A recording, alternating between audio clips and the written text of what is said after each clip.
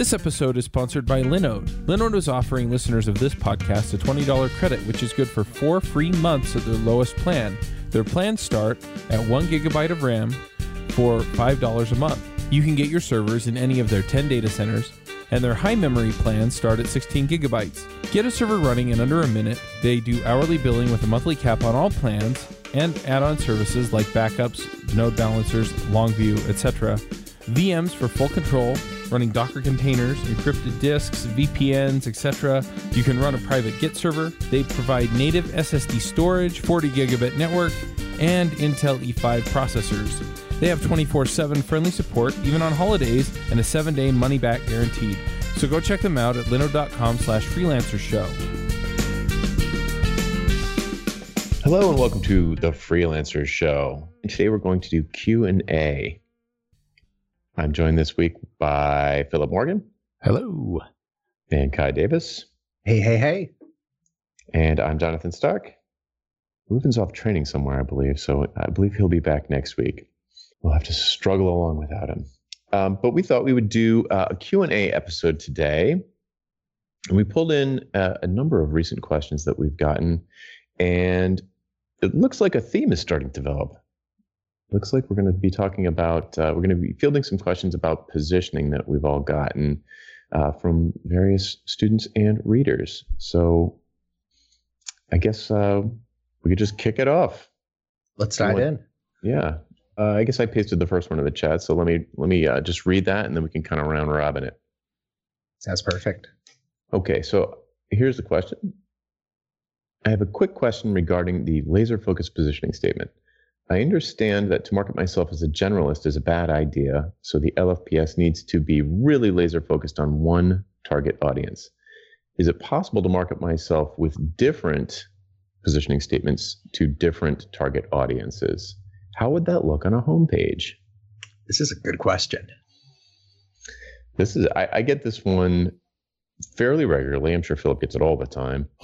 And I think it's hilarious that the asker finished off with how would that look on a homepage, because it's impossible to make that work on a homepage. And they're getting right into the crux of that problem, which is that, I mean, in my opinion, if you can have different products as long, all on the same website, as long as they speak to the same audience, because then you're talking to, the same group of people. So the interests that that they have are going to be addressed by maybe a Mercedes option kind of product, or a blog post, or a book that you wrote. But if you have different audiences coming to the same website, you're going to do nothing but confuse them. I don't think there's any good way to do this. Nah, I completely agree. But I 99% agree. I think there are possible ways to do this. And Joanna of Copy Hackers wrote a post back in 2013, writing a page for 2 audiences, and that'll be in the show notes. But I think it's possible to market yourself with positioning statements to different audiences, but where it breaks down is exactly as you pointed out. On the homepage, suddenly you're speaking to e-commerce, let's say Shopify store owners with one hand, and with the other you're talking to dog lawyers. And people are going to come to your homepage. They're going to be very, very, very confused. But I think about sort of the first question here.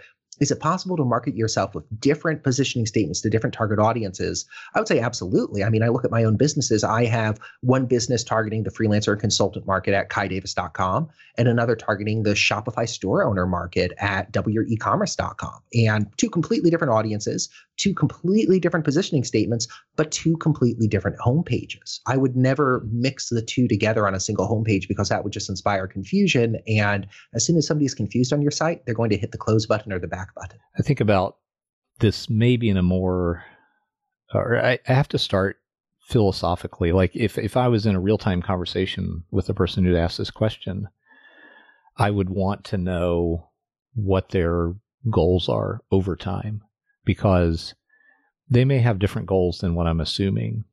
I'm assuming anybody who is even remotely interested in the idea of positioning or specializing has as their end game developing expertise that is super freaking valuable. If that's not the case, if you're looking for something different, the advice might be different. But I think, to me, that's really important. I think that's the goal of narrowing down your focus, or having a laser focus to how you position yourself, is surely you're at least interested in the idea of having expertise that is so valuable that if you make it available, clients will gladly pay an effective hourly rate of $200-$300 an hour plus. So if that's the goal, then first of all, I don't think you can, there's not very many people who can develop that expertise if they're multitasking in their career. They need a good 3 to 5 years of really specific focus, I think, to even have a chance of doing that. If you think about what it takes to become a licensed attorney, CPA, or doctor, it takes about that much training. And I don't see why it's any different for a freelancer. So on the one hand, that's the first question I would start with is that what you're trying to accomplish? Are you trying to set yourself up so that you are focused in a way that lets you develop expertise that's so insanely valuable that people will gladly pay you $300, $400, $500 an hour plus? If so, why are you thinking about multitasking? Why aren't you so compelled by that vision of what could happen for you in the future that you're not throwing everything into this one bucket? But I suspect, the way the question's written, that maybe someone is wanting that initial advantage that you get, that marketing advantage that you get by being clear about who you serve. And in which case, I would just refer them to Kai's answer, because I think that you can get that initial advantage even if you are multitasking and serving multiple audiences with different needs. But I think that's got a sort of glass ceiling built into it, to that approach. So at some point, I think you've got to decide if you're really wanting to develop that ridiculously valuable expertise, because that path looks very different than, I want to stop having ineffective marketing. If that's your goal, then just don't mix the positioning statements on the same site and you'll be fine for a while. What do you guys think? Yeah, that's interesting, because my answer to him was don't do it. But I think I was probably presuming that this was going to go beyond just setting up a couple of websites. Mm-hmm. So I'm in this situation because I had a mobile consulting business, had and have. It's been around for over 10 years. And when I started doing more of this freelancer stuff, doing business coaching, I started out putting that stuff on my normal jonathonstark.com site. And, if you're getting like a CMO of Target on jonathonstark.com, and there's a big thing like, hey, I was just on the freelancer show talking about not billing by the hour. It's like, what? Like, it made no sense. Like the audience is just completely different. So finally, and I tried all sorts of things, click here if you heard me on the most recent podcast I was on, but it sort of put it way at the top, but really small. so you can see it and not see it at the same time. And finally, I just spun up expensiveproblem.com and just moved the content that was relevant to each type of person, each type of audience, to a dedicated space. And that felt a lot less awkward, that's for sure. But for me, if I was actually trying to start both businesses at the same time. So like I just quit my full-time job, let's say, and I'm really into pricing theory. I just love it. And I want to help other independent professionals price their products and services. And I'm really excited about that. I'm going to create a website for that. And oh, by the way, I've also got this deep expertise in responsive web design or something. So I'm going to sell myself out, sell that service to a different kind of customer. There is no way without hiring employees I'd be able to do both of those things and actually do any work. Yeah, I just don't have the time. Even the marketing aspect of it might be burdensome, right?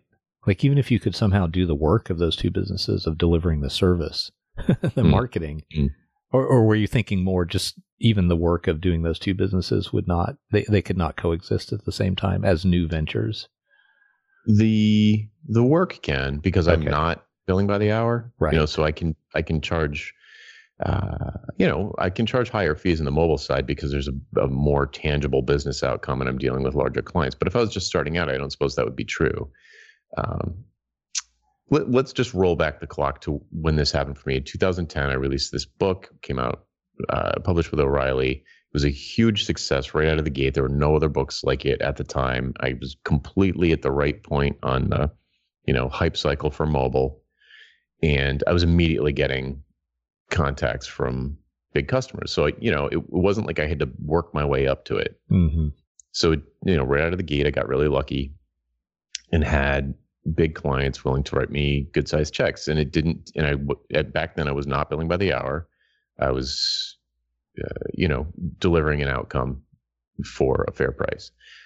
So doing the work actually wouldn't be the hard part, and it wouldn't be the time consuming part. It would be doing the marketing for the two different things. If I was going to do anything other than basically have the two sites up, once they were set up, just leave them. And then to actively market a business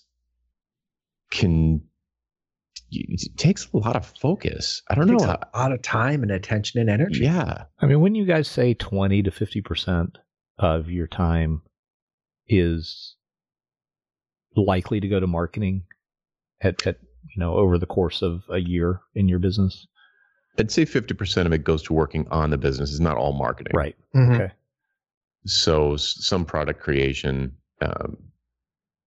but a lot of it's marketing. I mean, if you count email, daily email list, that's marketing. Doing podcasts like this, I suppose that's marketing. Going on other podcasts, that's marketing. Yeah. Speaking at events. Yeah, it's probably 50% marketing. Yep. I mean, maybe not every week, but if you're, I guess I would phrase it by saying, if you're not prepared to spend that much time, you're not really equipping yourself with every chance for success. Maybe right. You might as well just do one. Yeah. One of the ways I've often thought about it is you need between 2 and 4, or even more, between 4 and 6, if you're really, really focusing on it, active lead channels for your business. Mm-hmm. And like maybe it's guesting on podcasts, maybe it's hosting your own podcast, maybe it's going to meetups, maybe it's writing a book, but just maybe it's referrals, different lead sources for your business. And so one way that I see sort of, hey, I'm chasing 2 rabbits. I'm focusing on 2 separate audiences here, working as if you're able to establish, say, referral-based partnerships or lead channels. Maybe it's Facebook ads, maybe it's something else that are bringing prospects to you. They're opting in, they're getting nurturing. You might invest a lot of time and some money up front to build these automated marketing channels and sometime recurring to maintain them. But that sort of moves some of the 50% time required off of the plate, allowing you to focus on other areas of the business. But it still means you need to be driving leads to both businesses. If you aren't, you de facto do not have a business. Mm. Yeah, I think in terms of important context that we all know, but listeners may not, I think we're all talking about businesses where it's essentially a solo thing. The person who delivers the service is also marketing the service and, doing everything. If you had a team delivering the service, it might look a little different, but I still think some of our concerns about spreading yourself too thin would still apply. Mm-hmm.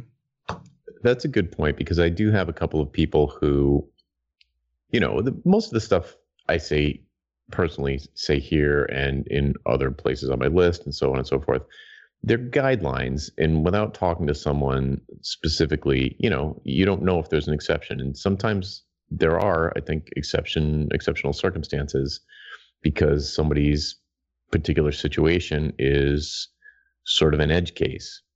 And I can think of two immediately come to mind. There are probably more, where it's the principal and founder of a firm that's basically a dev shop, who needs to keep that going for a variety of reasons. They commitments to the employees and big income and all those sorts of things. But they want to go out kind of on their own as just the strategic level as a under their own name, basically. So they want to sell themselves as a pure advisory consultant to perhaps in the same area of expertise, but probably a slightly different audience, probably a slightly different buyer inside of the organization. But I feel like in a situation like that, I think it's okay if the person has the time. So if they're like, yes, I do have my firm's on autopilot, more or less. I'm out of the critical path. I've got time to focus on building something new. Maybe I'll sell the firm at some point to somebody else. So I really want to make a bigger impact. I want to operate at a strategic level with my clients and not just be coding. And I think that can work. They spin up a site that's just their name, and they put products and services on there that are specific to that kind of thing. So yeah, but but they have a team, so they usually have the kind of cash flow from the firm that they can pay someone to do their website for them, and they can pay someone to do Facebook ads for them or whatever. So they have a little bit more flexibility in terms of like their buying power. Mm-hmm. But that's, other than that, it's, if you're on your own, like Philip's point is excellent. If you're on your own, it's really, I'm doing it right now, and let me tell you, it is a lot of work. And to imagine starting both from scratch and not having one be this sort of established business already it would I have a family and stuff, so I can't just work 80 hours like maybe when I was 20, but it would be a 60 to 80 hour work week every week if I was trying to do both of those on my own from scratch. So question here. One thing that I know all three of us have talked about in the past is when you're starting out, making that transition from generalist to specialist, doing penetration testing, seeing if you're able to get a foothold in a market. So maybe there's a different read of this subscriber's question where it's, as I make that transition, if I have two audiences or two target markets I'm considering going after, do I put them both on my homepage? How should I conquer that challenge? Yeah, that's a really great point, Kai. I think that I would still advocate for doing brief, inexpensive experiments that are kind of firewalled from each other, or they're apart from each other. They're not sharing the same web presence. That's really, I think, the key thing here is, could they even be on the same web presence? Like maybe you've somehow solved the homepage problem and somehow figured that out. Would it even make sense for them to share the same web presence? And I would say generally no. Mm-hmm. So you might approach those experiments in parallel, which gets into what we were just talking about with workload. You may not have the bandwidth to execute some small experiments in parallel, so you just do them serially, one after the other. You'd say, okay, I think this is the best shot I have. I think if I position myself as being a software developer for manufacturing companies, I think that's going to be a good shot. And maybe you try that for 3 to 6 months. And when I say try it, I mean in a structured way, so that you're doing an experiment that gives you useful evidence and data about whether this is likely to work. Mm-hmm. And you just are not happy with the results of that experiment. Then you move on to the next one. I think that serial approach is probably a better fit for most people. I think it's certainly more likely to work because you're not dividing your attention. I don't know about you guys, but multitasking just kills me. Every time I try to divide my attention too much, it does not work to my satisfaction. Yeah, I've been executing an outreach campaign for my mobile business as an exercise, a dogfooding exercise for my coaching business to sort of walk people through the trenches, really, of doing that. And so I'm using it as, so I'm sort of I'm double dipping on the benefit. So, and it is just, I just feel schizophrenic half the time. I almost have to schedule a day where I'm like, okay, I'm not going to think about credit unions today. But I mean, the thing that we've been talking about web, but that's just your website. This gets way more complicated on social media, because for my mobile business, if somebody Googles me, and they're going to find me on Twitter and they're going to find me on LinkedIn, My name's not that common, and it's going to be the first hit. So like they go to Twitter and they're going to be like, wait, is this the same guy that I found, that I saw? I shared some post on LinkedIn and now I'm Googling for him, and this Twitter feed is like, what sense does it? It makes no sense. So it's not easy to solve. I can't solve it. I tried to solve it a couple of different ways, and I don't think there's a real way to do it. You can't get everybody to move. So like how do I describe this? It's like the situation. I basically said, okay, my LinkedIn profile was basically unused. It was almost like a squatter type profile that I occasionally updated like it was my resume. So when I started doing this hardcore credit union outreach, I spruced it up. I made it really clear. I made a very clear value proposition. I linked it to the Jonathan Stark site, which is the mobile site. I made sure that there's a lot of really relevant, interesting content in my activity stream for the kind of people I was targeting. So like senior executives in credit unions. I started connecting with those sorts of people. So it takes a lot of time and a lot of work. And all of the people who are on my mailing list and listening to this podcast, when they land on my LinkedIn page, they know that that's what I'm doing because they've been hearing about it. But that's not normally what would happen. But okay, in that direction, I've kind of solved the problem. But in the other direction, when the credit union exec finds me on Twitter and sees that I wrote hourly billing is nuts and is like, oh, this must be a different guy. There's no way to move the conversations that were happening on Twitter someplace else. There's no way to hide them. It almost sounds like it's an example of the homepage problem that the reader wrote in with. As you have these multiple positions or multiple target markets you're going after for platforms like LinkedIn or Twitter, where you have really like, this is my Twitter. There are many like it, but this one is mine.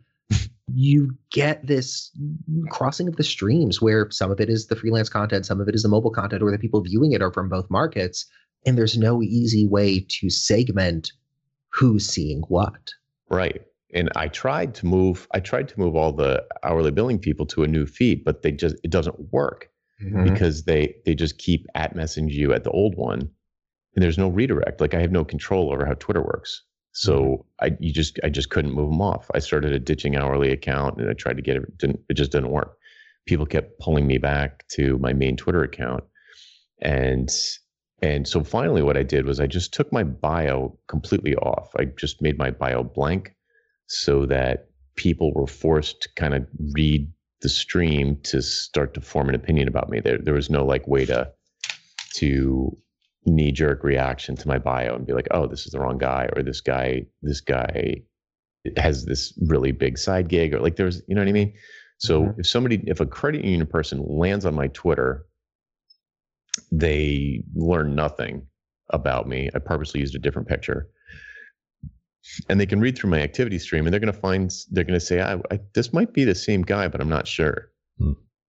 I don't even think I have a link to my website on there. So I'm trying to make it not confusing, but I'm trying to hide, from the people who I don't want them to think that I have like any focus but credit union. Like I only think about credit unions all day long. So it's it gets really tricky with social media. I suppose I could just completely opt out, but that I was going to jokingly suggest that. Yeah, I mean maybe. Honestly, that's not a horrible idea. It's not like I get that much out of Twitter. And it's almost like, turning it to private would not be the worst thing in the world.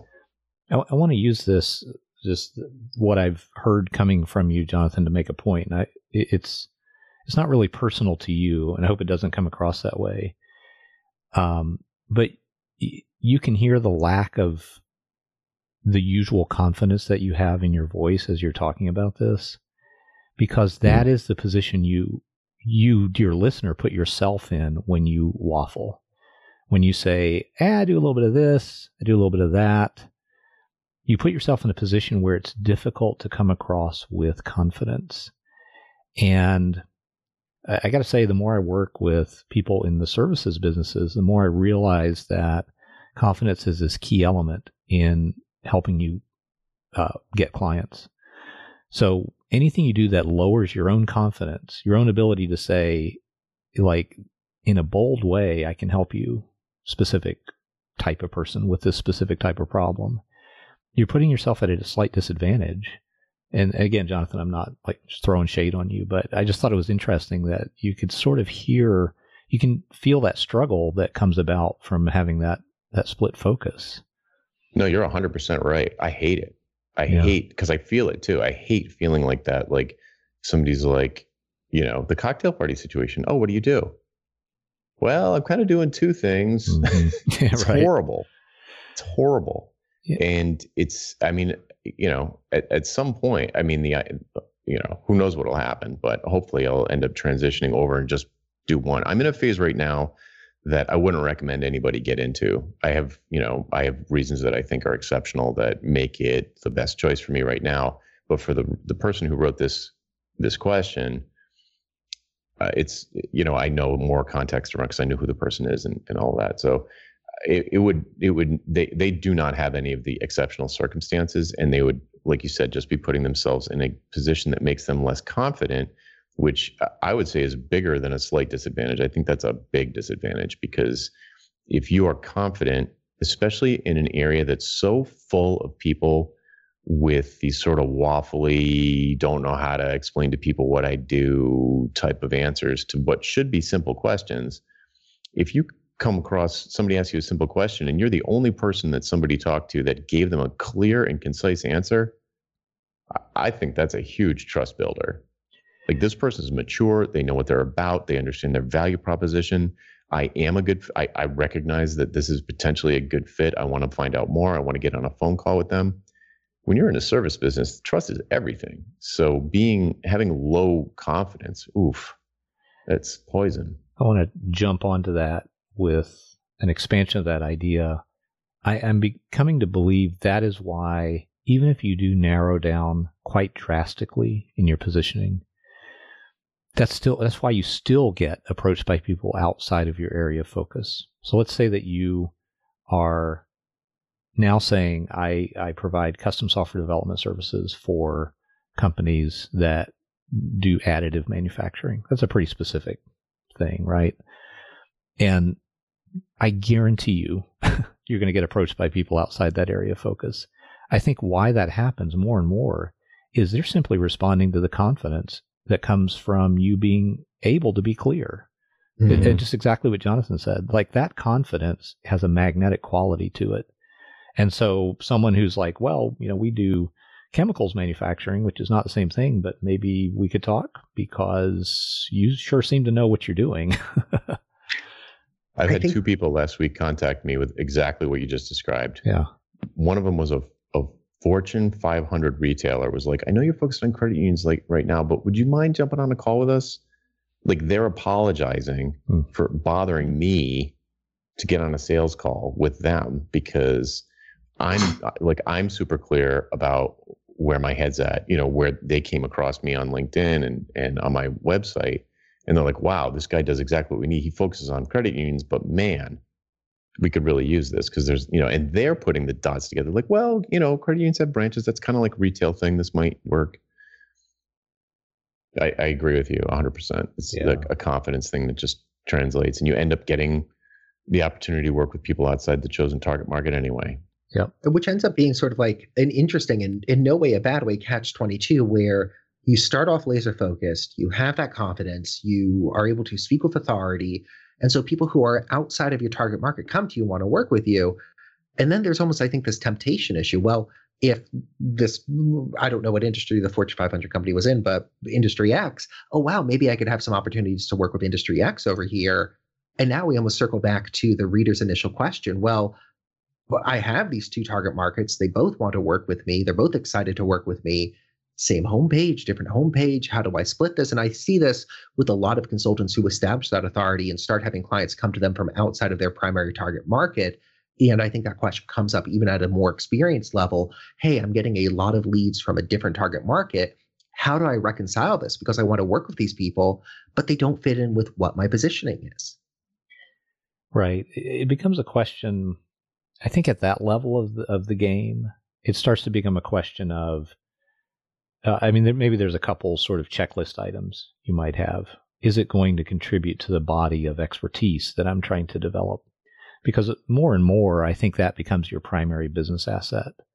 Mm-hmm. Yeah, I mean, relationships too. It's not to the exclusion of other important things, but that might be one of the questions you then ask is, okay, I'm not struggling to get enough leads to barely stay in business anymore. We've moved beyond that, right? So you might ask different questions. Is it going to dilute or strengthen this body of expertise I'm trying to build up? Would be one question. Is it how risky is it? I think might be the second question, because once you start to have that expertise, it's like going around and anytime you need an umbrella, one just pops out without you doing anything. It's like it's a sort of shelters you from some of the pain and risk that we've all experienced with projects that go sideways, and you're not in a position to fix it, but you have to bear the consequences of it going sideways. Like, we've all been there. That happens less when you have that expertise kind of sheltering you. So I think you start to ask yourself, how risky is it for me to take this work outside my area of focus? Yeah, it could be fun and interesting. Might be a little spice or variety in the mix, but is it going to blow up? And if so, you're more than happy to turn it down. I think maybe the third thing you might think about is it going to dilute your credibility or somehow make it look like you don't really mean it when you say that you're focused? So those are, I think, some of the considerations that are a little different than if you're just a kind of a newbie freelancer who's thinking about specializing for the first time. Do you run your own freelance business? Or maybe you're thinking about picking up some business on the side? Well, then you need FreshBooks. FreshBooks is the quickest and easiest way to get invoices out to your clients. It's easy to use. It works anywhere, available from any device, on the desktop, iPhone, iPad, Android, and all of your data is backed up and secure. And it makes it really easy to get organized and get paid. You'll be tracking time, logging expenses, and invoicing your clients in no time. You can also save time billing, freeing up several days per month to focus on the work that you love, and you get paid faster. FreshBooks customers are paid on average 5 days faster because there's a link on the invoice that says "Pay me now." And it's a great way to grow your business. Plus, FreshBooks is offering a 30-day trial. That's right, 30-day trial if you try them out. So go to gofreshbooks.com/devchat and enter devchat in the "How did you hear about us" section. Once again, for a 30-day trial, go to gofreshbooks.com/devchat and enter devchat in the "How did you hear about us" section. Yeah, this gets into a bigger topic, I think, which is, honestly, Philip, I don't know if you agree with me on this, but I feel like a real laser focus, like incredibly specific positioning statement is something that's critically important for getting a fire started. Use a magnifying glass. You've just got kindling. You don't know what you're doing. You're new. You just got a little bit of fuel gathered together. It's never going to light by itself unless you focus the energy of yourself. So, or, to use the metaphor, the focusing energy of the sun starts the fire. Once you build that fire up and it's bigger and bigger, you see it all the time. Like companies that you're like, how. You must get it all the time, Philip. People are like, oh, they point to examples of really famous, well-known firms that are completely generalists or they're complete horizontal specialization, but they'll work with anybody. And they're like, well, what about them? And when people ask me that, I'm like, well, look at their client list. They're not just starting out. Right. They've got Nike and Target and Walmart and they did these huge, highly publicized branding exercises that were in Harvard Business Review. Like you're not there yet. They have this gigantic roaring bonfire going that they can throw any kind of log into and it's going to catch on fire. When you get there, you can do that. But you're not there yet if you're not there yet. So, focus down, start a little fire and make it bigger and bigger and bigger. And over time, I think things will change about your business, most likely. You might find that you become a worldwide global expert for some horizontal expertise that you've developed that is widely applicable to a variety of industries. And you can just move in that direction at that point. but that's a really hard place to start from. So anyway, I don't know if, Philip, if you probably have a different angle on that, but that's how I see it. Well, I agree 100% on the fundamentals of what you're saying, which is that every piece of advice we give on this show, especially when it comes to something like positioning or specialization, has to kind of fit into the context of the maturity of a business.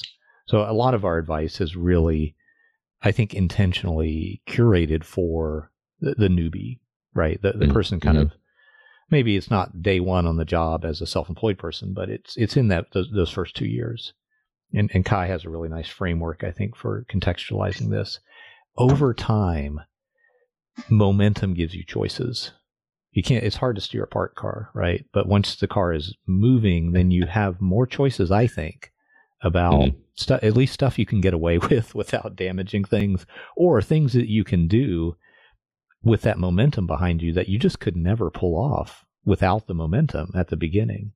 So I might, the only thing I would say that's at all different than what you said, Jonathan, is I do think if your goal is to develop truly world-class expertise, where you're in a club with about maybe 6 other people who have as much specific expertise as you do in some area, then you don't have all those choices. You really do need to maintain focus over 10 or 20 years to develop that kind of expertise. But that said, if that's not your goal, if your goal is just, hey, I want to start an agency and I want to have a half dozen people working for me, you have a ton of choices. And once you have that momentum, can do all kinds of crazy stuff that would kill you at the beginning. I mean, not literally, but it would just kill your momentum at the beginning. That's the only thing I would say in addition to just to add to what you said, Jonathan. Yeah, this is a decent segue into one of the other questions. Should we maybe move on to probably should. Yeah. So the other one is Kai posted. I don't know who it's from, but the question is, how do you see the difference between positioning and specialization? And I've actually been dying to talk to Philip about this. I don't think we have, but I'd be curious. Like, what do you see as the difference between those two things? I've really, over the last, I think, 6 months, migrated a lot of the language I use in what I'm teaching people away from positioning and towards specialization. And it's because in the context of professional services, specifically in the context of software developers, the word specialization just makes more sense. And it encapsulates almost everything that positioning is when applied to the world of services, and specifically the world of writing custom software for clients. So positioning is a broader idea that may include some very related stuff. So I guess maybe I should try to define specialization. It's picking something. It's picking either a market vertical. People sometimes say a target market. That could be an audience, and saying, I work for you guys. I work for manufacturing. I work for retail. I work for credit unions, whatever, right? I work for e-commerce. That's a sort of pseudo vertical. Or it's picking, hopefully, a business problem that you can apply technology to and solve. In general, that's what specializing is. Positioning is a little different in that positioning may include things like pricing. Are you the premium option? Are you the budget option? Are you somewhere in between? And so technically, pricing is a component of market positioning, but it doesn't really show up when you think about specializing, other than the whole goal of specializing for most people is to develop valuable expertise so they can just easily charge a premium rate and easily have demand for their services at that premium rate. I don't know how clear my explanation is here, but I just think of positioning as a slightly broader idea that includes elements like pricing, or maybe you could even put branding under the umbrella of positioning. I like that a lot, since I could be, let's pick on e-commerce, even though it's a bit hand-wavy, but I could specialize in Shopify stores. And I can position myself by saying, well, I'm top of market. I'm a luxury item. I'm a luxury good as a consultant. I'm charging a premium rate and I'm providing a white glove service for my clients. So I've picked where I'm specializing, but then I've positioned myself within sort of that pond, that pool, that range, and saying, well, these are the characteristics that define how I operate my shop. The guy across the street might say, hey, we will also specialize in Shopify, but we're focusing on all of our services are under $1,000. We want to make sure we are easy and accessible for people who don't have a large budget. So different positioning, similar specialization, similar discipline. Do I have that right? I think that's a really good example to articulate the difference between those two. Functionally, I don't know that it matters. Like we're getting more into semantics than we are in stuff that functionally matters to the solo freelancer. And I'm not trying to shut down the question. I'm just saying, so some of these are really subtle differences.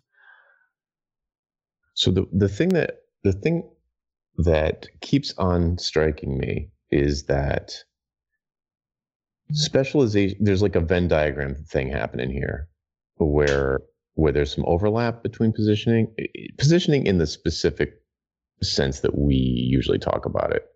And, meaning probably not pricing, not but more like what you tell people you do or like who you focus on. For me, positioning is always the same thing. It's like a laser focused positioning statement, which to me is like a guiding light for your other marketing efforts. But so here's the thing. Here's the maybe a difference that I see. Maybe it's just me being semantic, but positioning is a marketing tactic.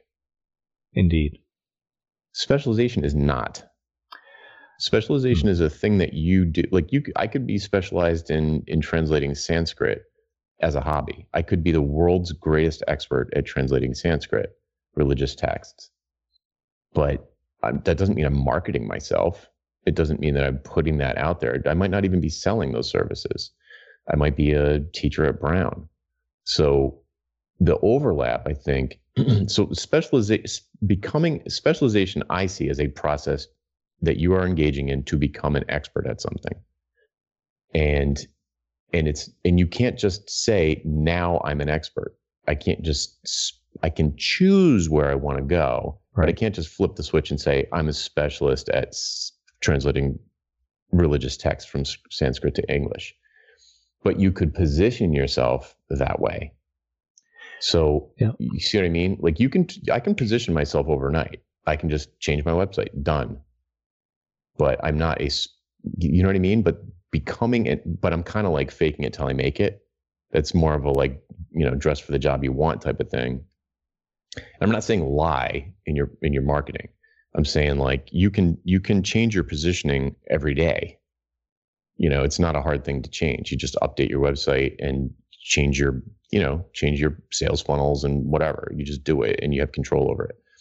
But specialization it feels like a much more slow moving thing to me. Mm-hmm.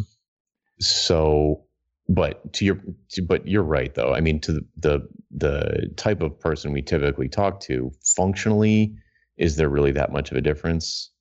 No, probably not, because you're automatically going to be talking about your specialization, which automatically becomes this de facto positioning. Like when I wrote a book about building iPhone apps with HTML, like it becomes like it was my specialization.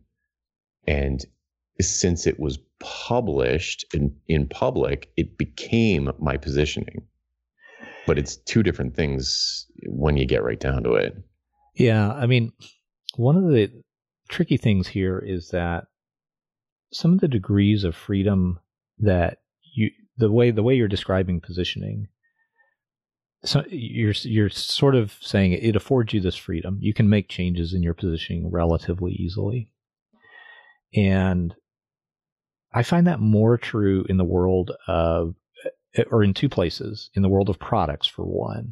Like, a product company, let's say some company that makes backpacks or whatever, they can say, we want to become the premium option. And so they can start making changes that are pretty deep. I mean, they may have to change the product itself, but to a certain extent, they have latitude in like their marketing, and they can make changes that are only about how they're marketing the product that might change its position in the market. They might say, okay, we've been photographing our backpacks with like out of work bums, and now we want to photograph them with really good looking people who appear to live in a really metropolitan city and are Ivy League educated. And they could make just that change, and it may move them into a new position in the market over time, right? I mean, this is a simplified example. Okay. So I hope no backpack manufacturers are taking advice from me on this right now, because it's a simplified example. Photograph with bumps. Got it. But with services, so that's the one place where positioning really does afford you that kind of freedom, is the world of products. And the other, I think, is with more experienced services people who might have this kind of wealth of experience in their background, and they can say, okay, I want to pick this subset of my previous experience and really move into that position. And I want to position myself, and here would be an example. I've been doing work that is, I actually write code, and now I want to start advising people. And I've done a little bit of both. Maybe it was 80% coding, 20% advising, but now I want to move into just advisory services.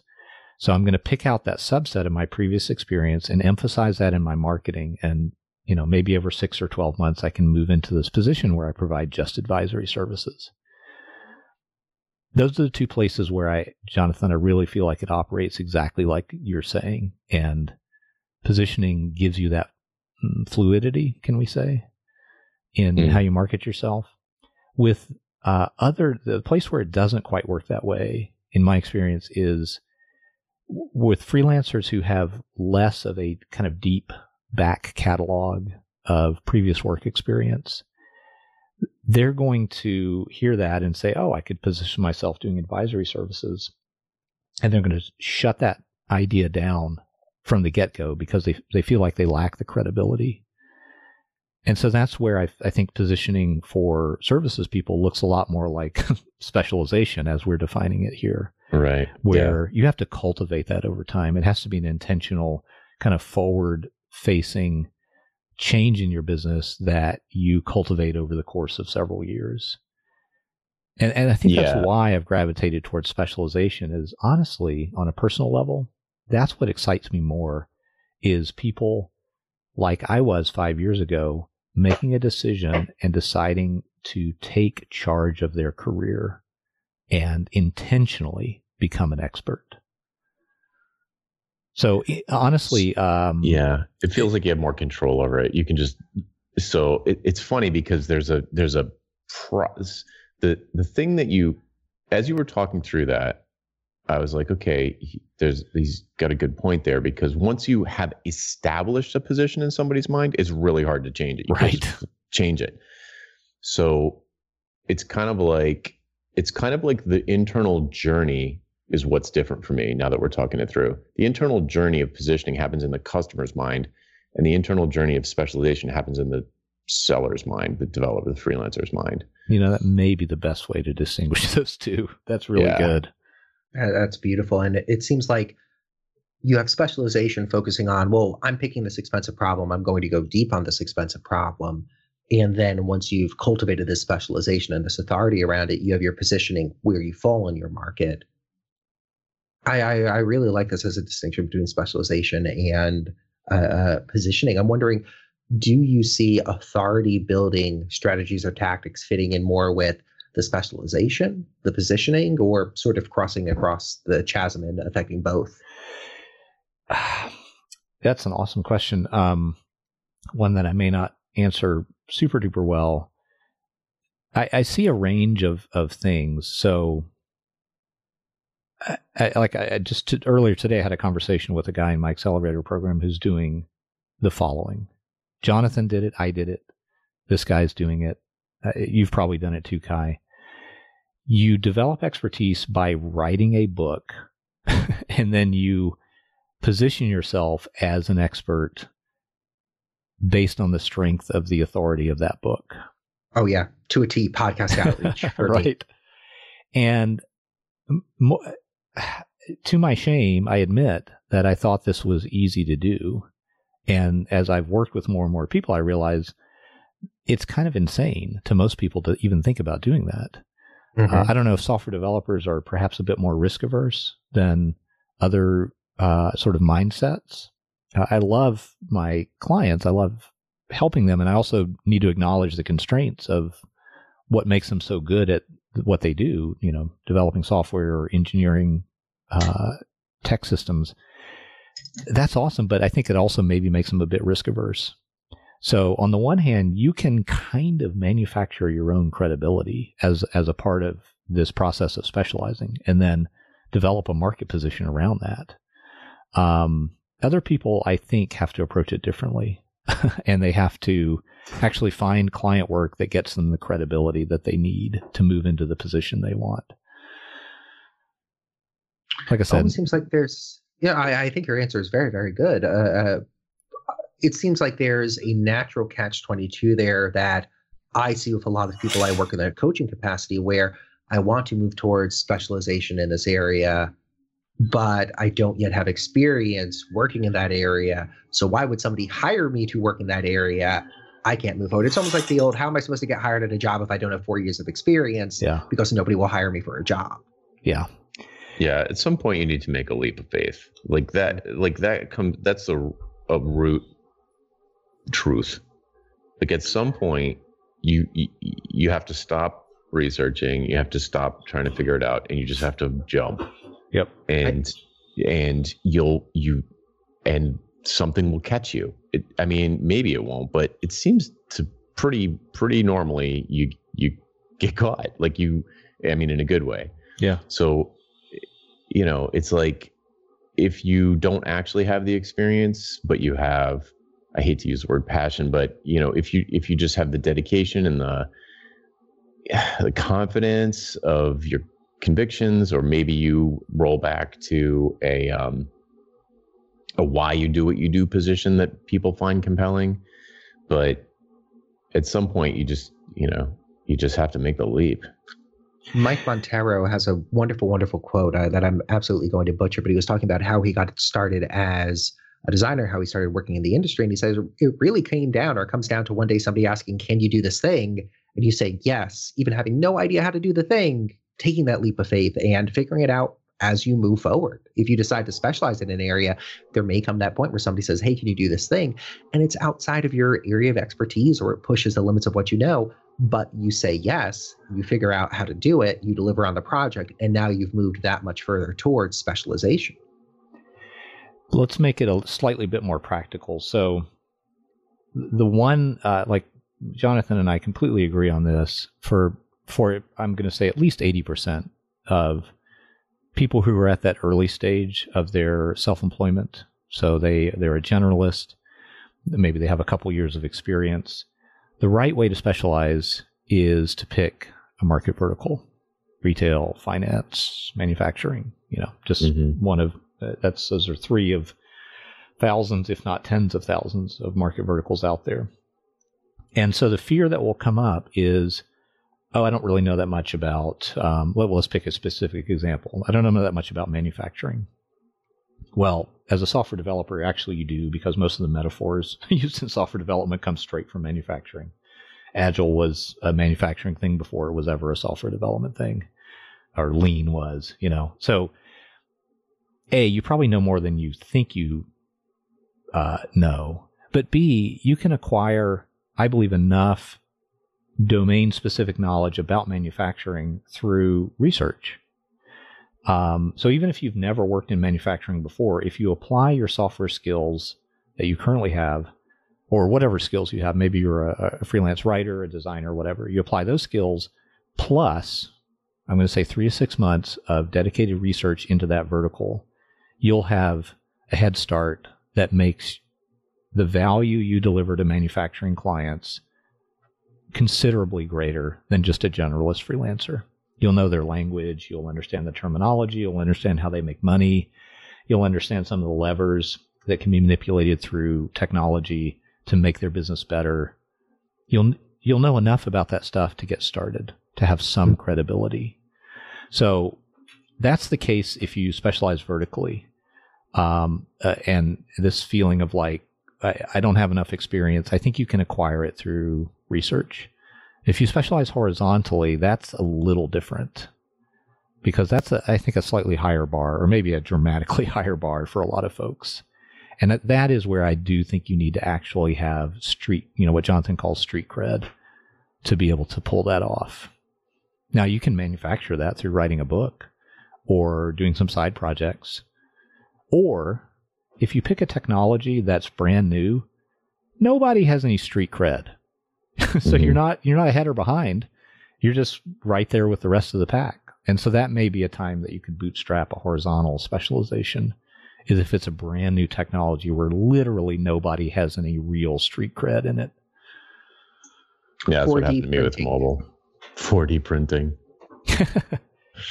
Before we hit record, we were talking about blockchain. Not that I'm encouraging people to jump into that, but that's a place where almost nobody has any real street cred. So if that was something you were passionate about, then you could not suffer from the fact that you're lacking street cred. Now, people listening to this podcast 2 years from now, it's going to be a different story. I promise you. Well, that's the problem. So that's the thing with a horizontal specialty in general. If you're not solving a business problem and your horizontal specialty is blockchain or responsive web design, your fortunes will rise and fall with the hype cycle. Exactly. And when you're surfing that wave, it's like you're invincible and this money will never stop coming. But guess what? If you haven't figured out why your services are valued, why people are really buying, because it's not the thing that they're paying you to do. It's not the tasks that they're asking you to complete on their behalf.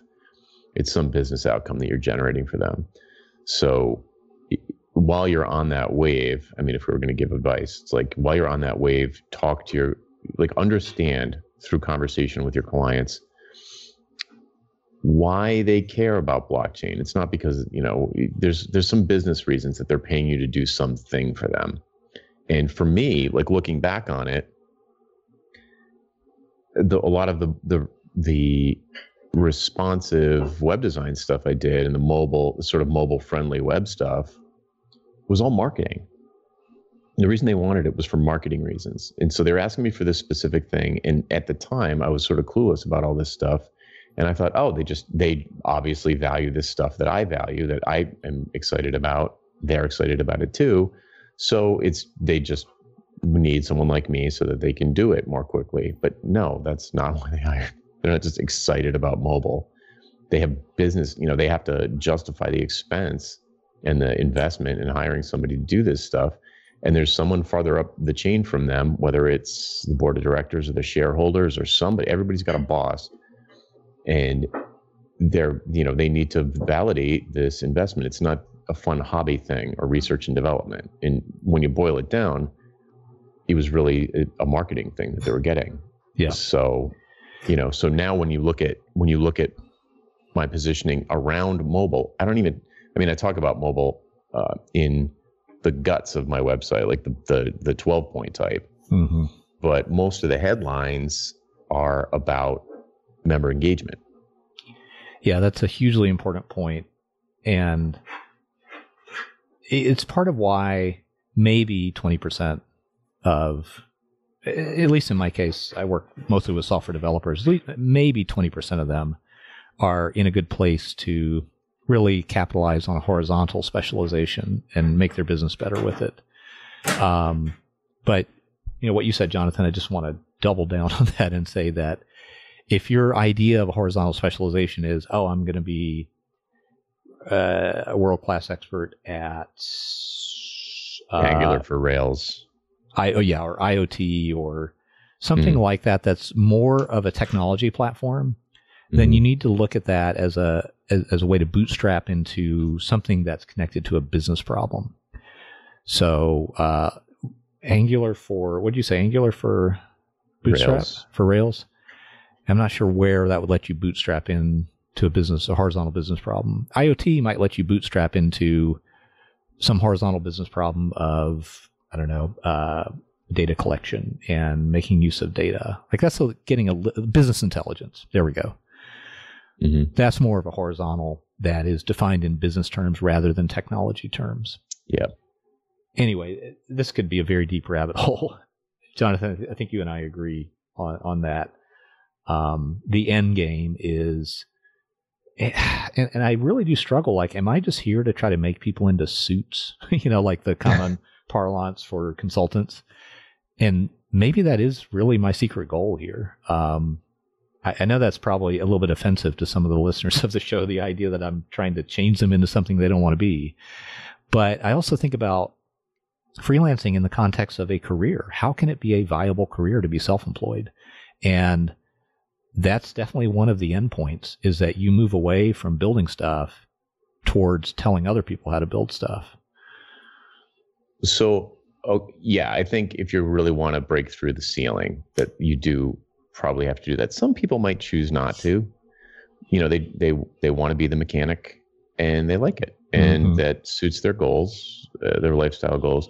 The thing that I think none of us would disagree on is that if you want to create a career for yourself, you need to have more empathy with your clients than you probably have right now if you're just starting out, and be thinking less about your craft and more about how you're making their lives and businesses and lives better with your craft, instead of thinking about like, oh man, this is the most elegant code I've ever written. I refactored it to within an inch of its life. I want to print it out and frame it. It's so nice. No one cares about that. They care about things that beautiful code and elegant code and lean code might give them in their business, whether it's, extensibility or robustness or dependability or, it's bug free, whatever. But if you're not going to have a career for very long, if you don't over time try to get better and better at being more empathetic with your customers and applying your skills to their business problems.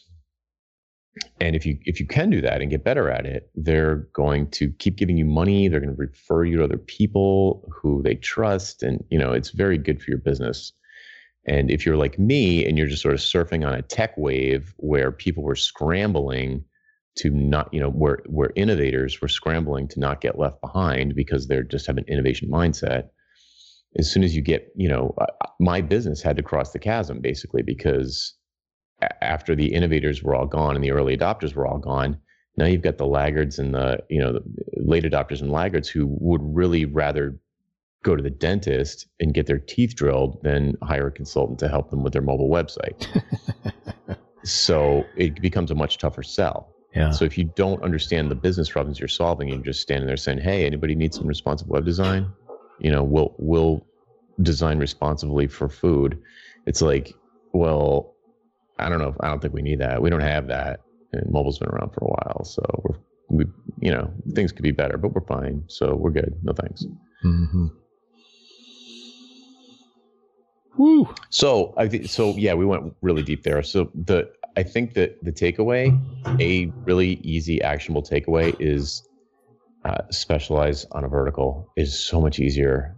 If you're starting out, like, interrupt me if you think I'm going down a bad path, Philip, but like specializing on a vertical is so much easier, safer.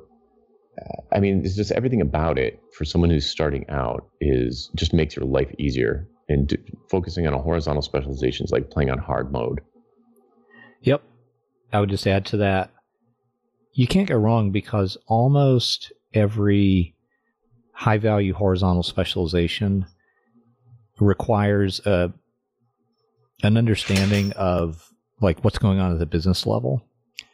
And you can acquire that understanding by specializing vertically. So you don't cut yourself off from a horizontal specialization down the road. In fact, you set yourself up to go there more easily and, readily and swiftly if you'll pick the vertical first.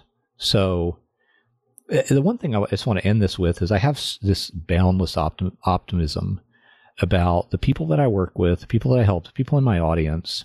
They're so smart and creative. So I am always super optimistic about their ability to learn whatever they need just in time to kind of get where they want to go. So this idea of specializing brings up a lot of fear for people. And I'm always like, well, what are you afraid of? You can, you've learned object-oriented programming. You think you can't learn enough about manufacturing businesses in a couple months to credibly talk to those people? Get out of here. So I don't know if that blinds me to some of what people actually struggle with, but I just have this huge optimism that the learning that you need to do to specialize can be done. It's not as hard as you think.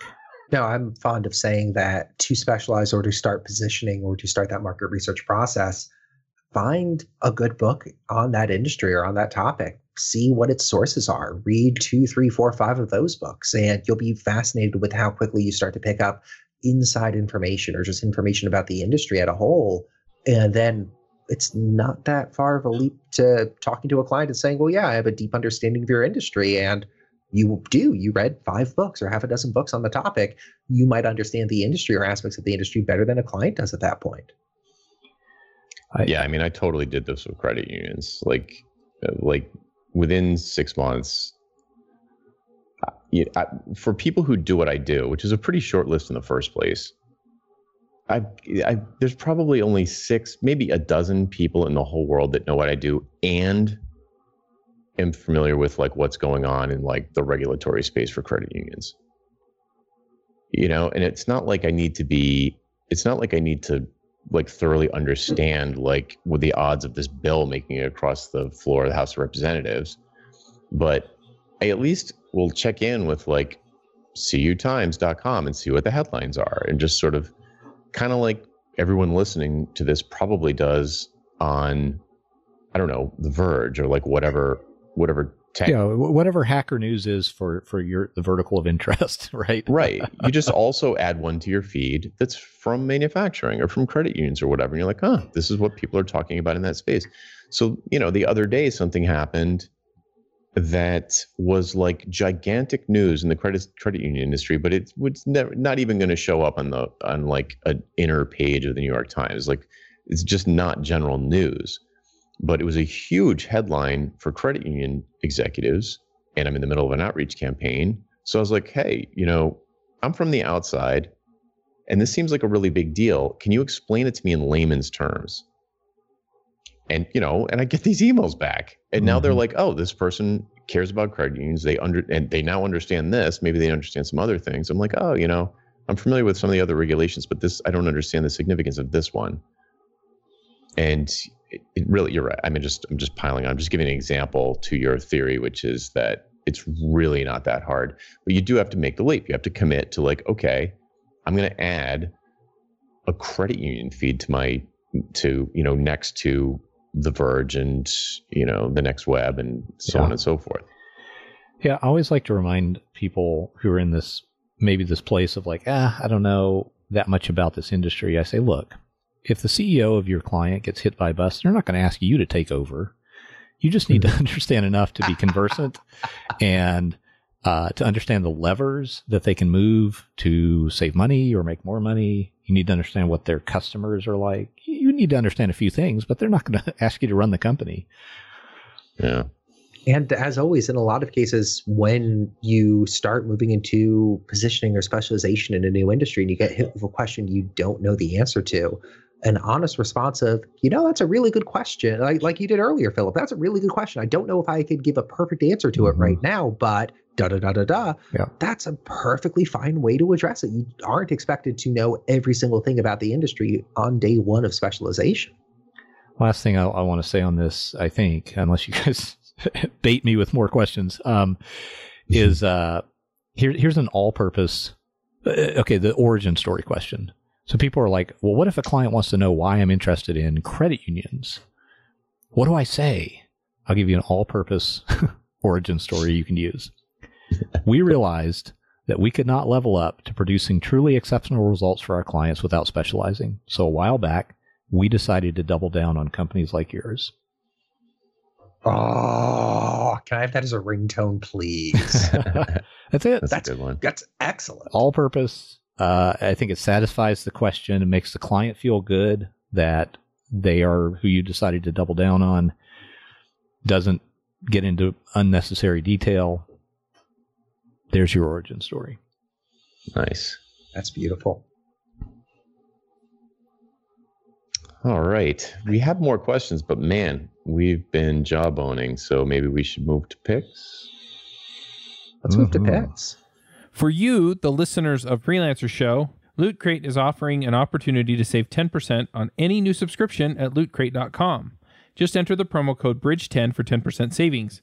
Loot Crate is one of my favorite things. Every month I get a box in the mail, costs less than $20, and it comes with all kinds of goodies. I have stuff from, just looking at my shelf, Batman, Spider-Man, Ninja Turtles, Back to the Future, Lord of the Rings, Star Wars, and much, much more. So if you're a geek, a gamer, anything like that, and you want cool stuff to put around your office, cool t-shirts, comic books, etc., then definitely check out Loot Crate.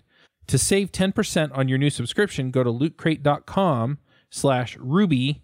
Again, that's lootcrate.com/Ruby to save 10% on any new subscription. Enter the promo code BRIDGE10 for 10% savings. All right. Kai, what you got? I got two. I'm focused on email marketing recently. So my first one is the course Autoresponder Madness. It's been around for a while. It's on version 3.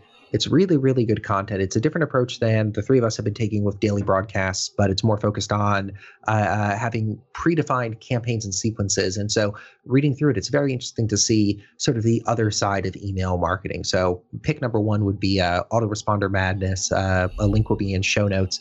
And the second is a small startup that I absolutely love called Carrd, CARRD.co. It just lets you make super, super simple, single-page responsive websites, but it also has form integration and Stripe integration. So you could set up just overnight, like we were talking about positioning earlier. You want to pick a new vertical to focus on. You could set up a Carrd website, have a contact form on there, have literally a Stripe buy button for somebody to buy your road mapping session in less than an afternoon. So it's one of my favorite new tools out there, CARRD.co. Highly, highly recommended. Awesome. Philip, got anything this week?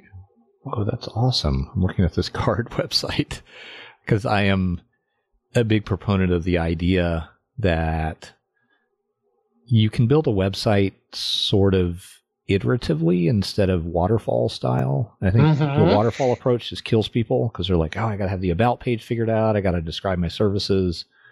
And I'm like, your website is a pearl. Let's start with the little grain of sand or whatever that starts the pearl, and then we'll add on to it. Anyway, I do not have any picks this week. I thought I was going to figure something out during the show, and I just got so into the conversation that I didn't have time to do it. Yeah, I've got a new book manual, of course. Right. Yeah, I've got a new book called Specializing Without Failure. I think I want to promote that, but I think it would be easier for people if I had a vanity domain name for them. So I'm going to give myself a week to do that and come back and talk about that next week during picks. So nothing for me. Thanks, though. And Jonathan. Cool. All right. Well, I'm going to pick coffee. My wife found a Nespresso machine on clearance at Target this past weekend. And well, I don't know if people are familiar with Nespresso, but it's kind of like a premium version of a Keurig coffee maker where you get these pods, you put them in, and it squirts out. It's a coffee printer, basically. It squirts out cartridges and it prints you a coffee. That's great.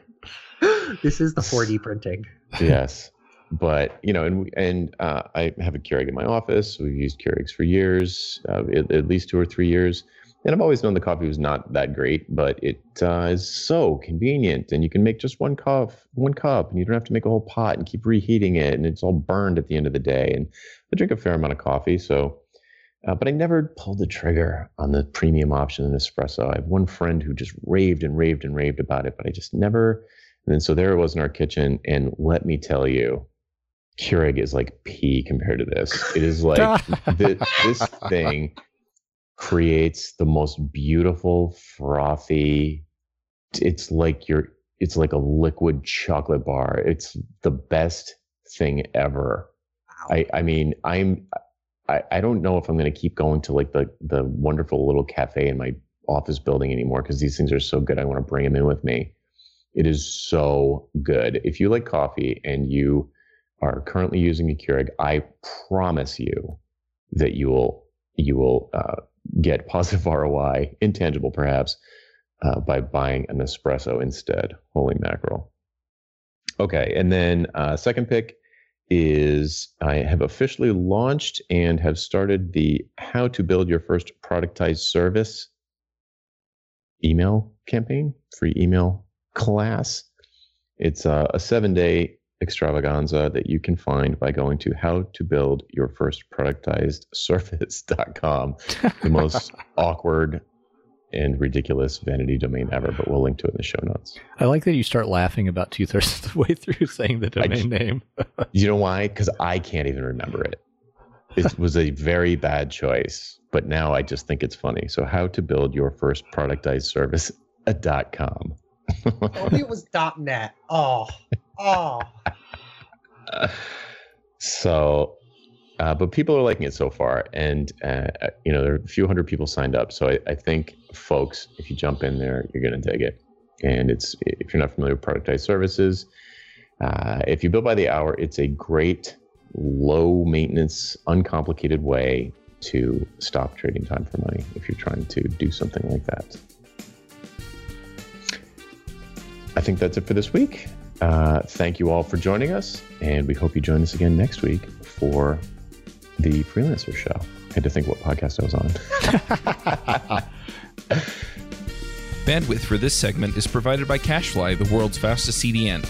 Deliver your content fast with CacheFly. Visit CACHEFLY.com to learn more.